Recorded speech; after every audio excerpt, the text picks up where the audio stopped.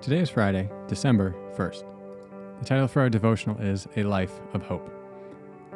Remember, this week I'm inviting you to journal on some of the topics that we talked about in this campaign. Today we're referencing our destiny topic and how we can live with hope. So for today, I invite you to journal on the following questions. Number 1, what is your destiny as a member in the family of God? Articulate that and write it beautifully. Again, this is so important to remember when we're anxious, when we're worried, when we're fearful about what's going on in our life or in global events. Second, how is this better than the alternative perspective or any alternative perspective on human destiny?